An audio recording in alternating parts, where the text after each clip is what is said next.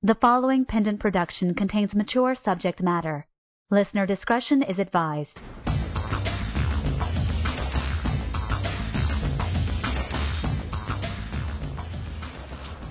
Hello and welcome to another Kingery commentary. This is Perry Whittle coming to you from the Pendant Director Minds interview room, and today on my right is Neal Bailey, who wrote this episode. This is, let me see if I can get this right, this is Season 2, Episode 9, or Episode 21, if you count that way. The title is Pride Goeth. Welcome, Neal. Hey, how you doing?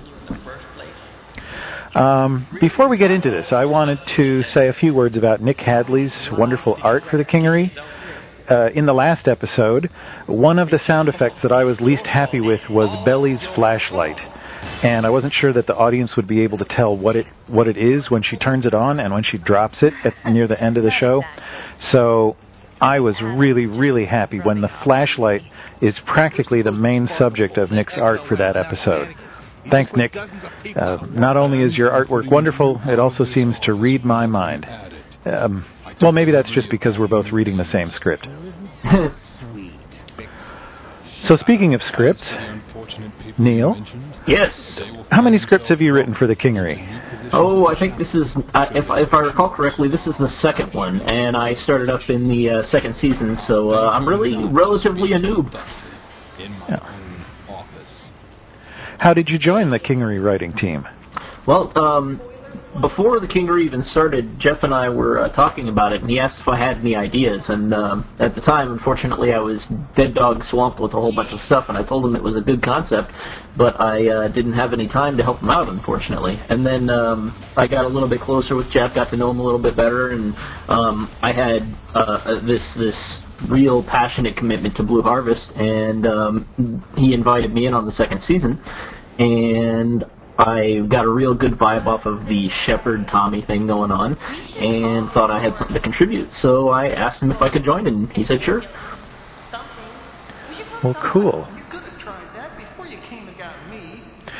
So I think we're in scene number 1 now. This is April Sadowski as Belly, me as Hooks, and I like coming up here, there's a thing where Belly refers to the Days Without Accidents board.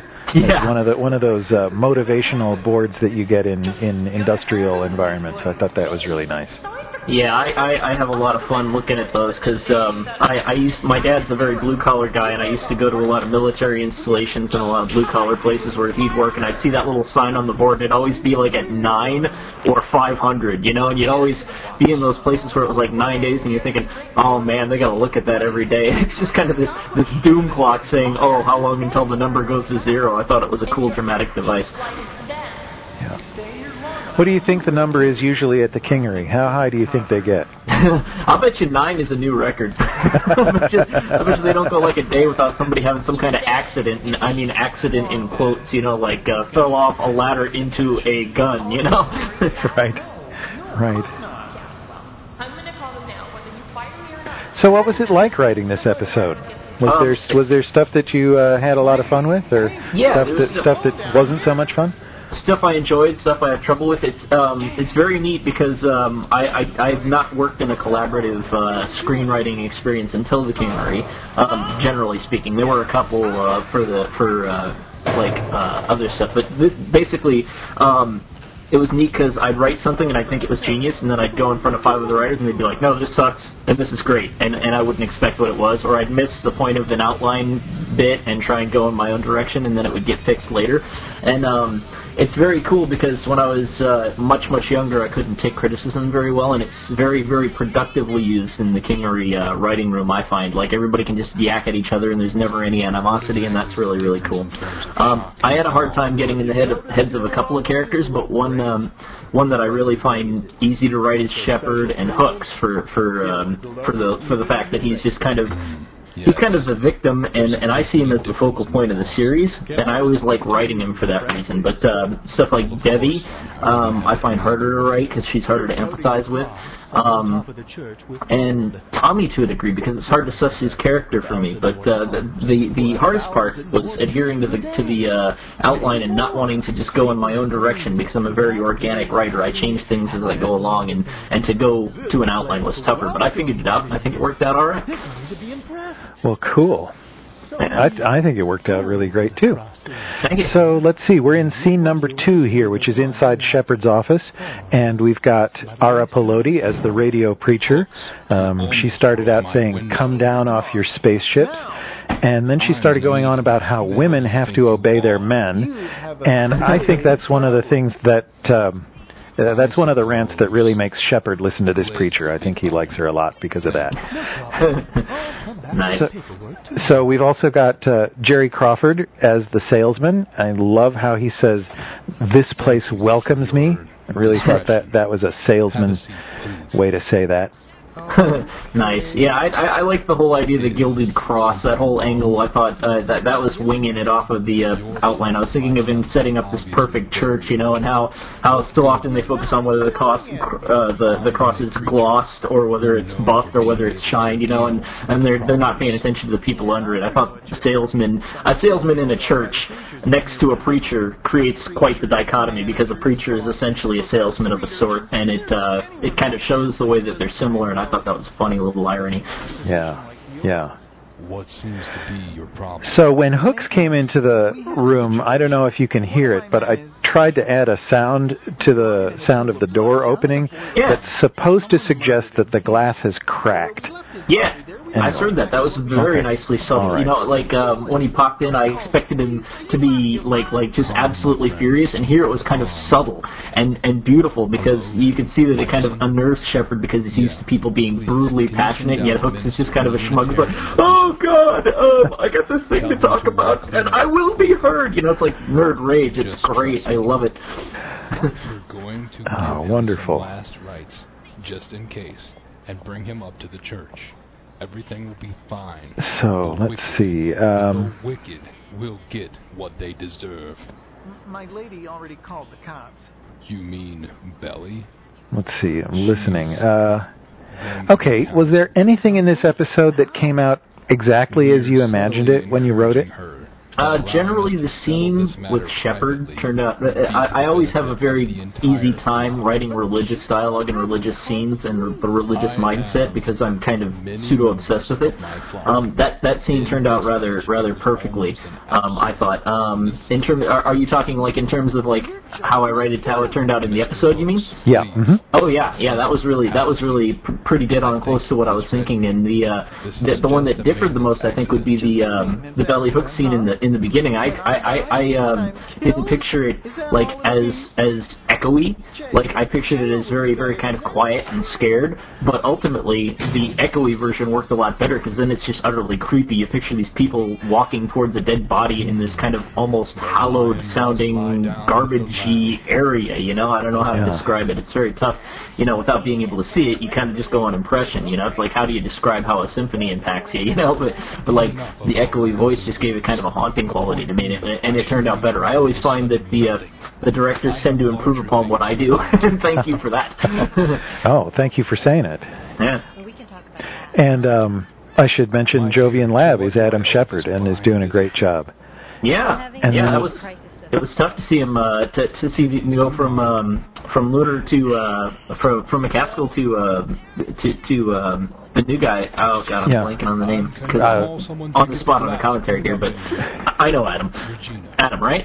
Yeah, Jovian Lab. Yeah.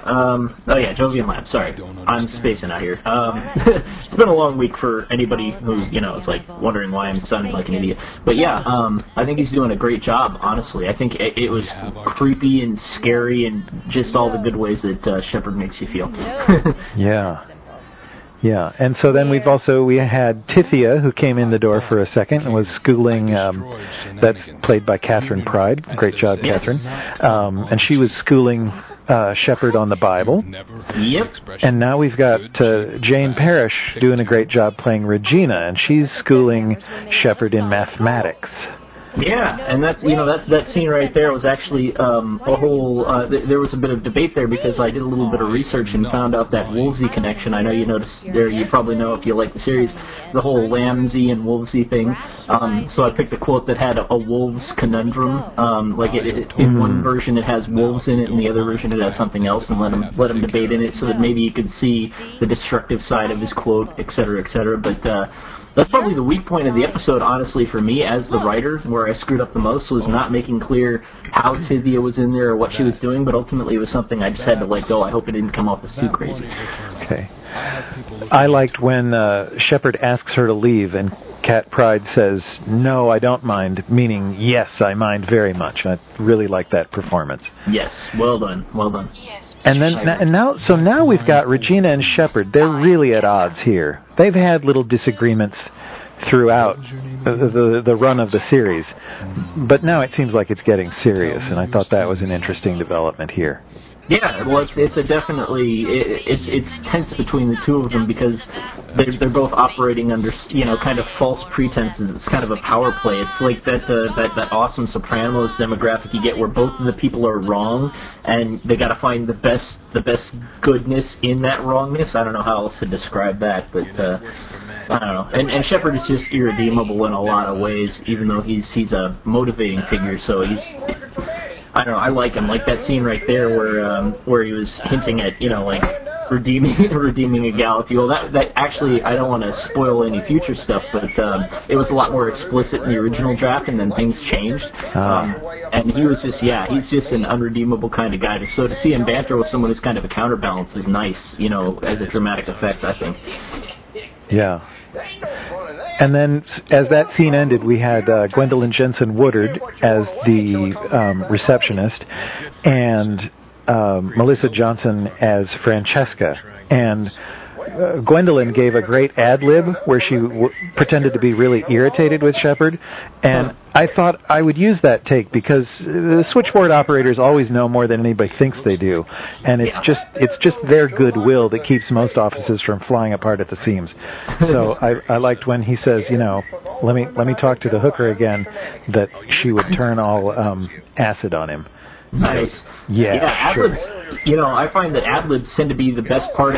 Speaking as a former director, I direct something sometimes, but like when the actors would ad-lib, I typically throw it in there because usually the intuitive response to a line is pretty good, and you get some really good stuff out of it. I love it. Right. And then the next scene, Pete Mylan and Carl Glassmeyer playing Tommy and Asa and having a great conversation, and this is the moral of the story, right? You give what you want. What you want, you give it away until it comes back on you. Yeah, that's about it. And that's Tommy's redeeming quality, despite the fact that he's this awful gangster kind of guy. It's like he still takes care of his people. It's almost like a Sopranos kind of thing. Until you overly betray him, he won't turn against you. And that's one of the qualities I really liked about his character. And I just wanted to point out, I put, when Asa says that he's not going to tell you what's in the locker, I think I put that in the trailer, because I just wanted to point out that even Asa is scared of the spoiler assassins.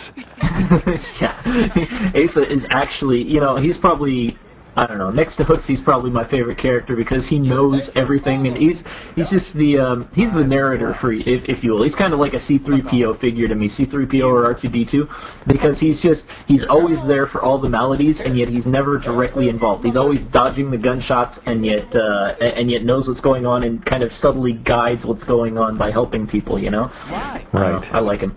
Yeah, and his performance is awesome. He does know so much. It's getting so curious. How does he know everything? Yeah. So let's see. In this scene, we have Melissa Johnson and Jovian Lab and Bill Fisher as a trio of prostitutes, and Andrew Eckhart as Roberts. And boy, we have some other people too. Yes. Colin Snow is coming up as a construction worker. Great job, everybody. Yes, indeed.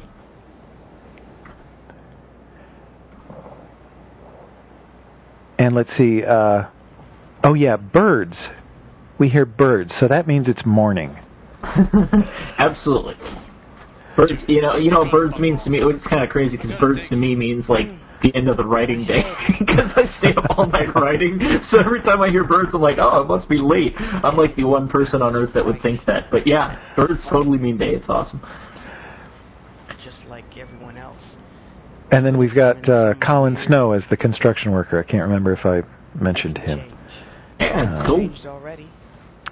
What's to stop me from being a whole new person? And so Like Andrew Eckhart is now playing Robert's body holding Devi's mind. And if you think that was easy to keep track of, yeah, that's why the outline is my best friend, because the body swapping thing is kind of crazy. That's the one aspect where a visual would probably help us out, given that, TV can actually be visual in that respect. But it still comes across, I think. I think it's pretty good. Right. But it's very interesting because this is a new changed Devi that we haven't seen or heard before. Yeah, the redemptive Devi, the one who regrets that she destroys her daughter's life. I don't know. We haven't done the season 3 get together yet, but I'm guessing that should Devi survive, and provided she's still a character and has a long-term arc, I would imagine that it's very difficult for her, to be redemptive over time. I bet you she probably is the type to lapse, though I don't know. I haven't talked to Jeff about that. That's just my impression of her. She seems like one of those really unredeemable types, like Shepard's. Like, Shepard's always going to have a positive message, but he's just deep down going to be a dirty, nasty guy on the inside. And this is just that manipulative mother figure, Right. The madam. Right. And so then we have Melissa Hearn as the loudspeaker voice. I think that loudspeaker is on a sound truck moving through the city, trying to attract people to the new church. Yeah, that sounds about right. That's how I did that. Suitably creepy. Yeah. And so now I hear the theme music, so that means it's just about time to go. That means we did it. That's right. I want to say thanks to everybody who contributed to this episode, and Neal. And do you know when we can look forward to your next Kingery script? Actually, this is my last this season, if I recall correctly. And then we haven't figured out the schedule for next season, but we will know next month. All right. Next month. Yeah. Melissa Johnson is Prostitute 1. Jovian Lab is Prostitute All right. 2. Listen to those credits. Yay! All right. Well, I'll say my goodbyes now. That's cool. Thank you, everybody in the cast, and thank you for directing an awesome episode. And you're welcome. Yeah, I hope it met with you guys' pleasure. Right. And I thought it was a fantastic episode, and I hope everybody else does too. I'll see you next month. Bye, everybody. Bye now. Copyright 2008, Pendant Productions. The Kingery, created by Jeffrey Bridges, Susan Bridges, Macaulay Eaton, John Harden, and Teresa J. McGarry. Copyright 2008, Pendant Productions. For more information, visit pendantaudio.com. Thanks for listening.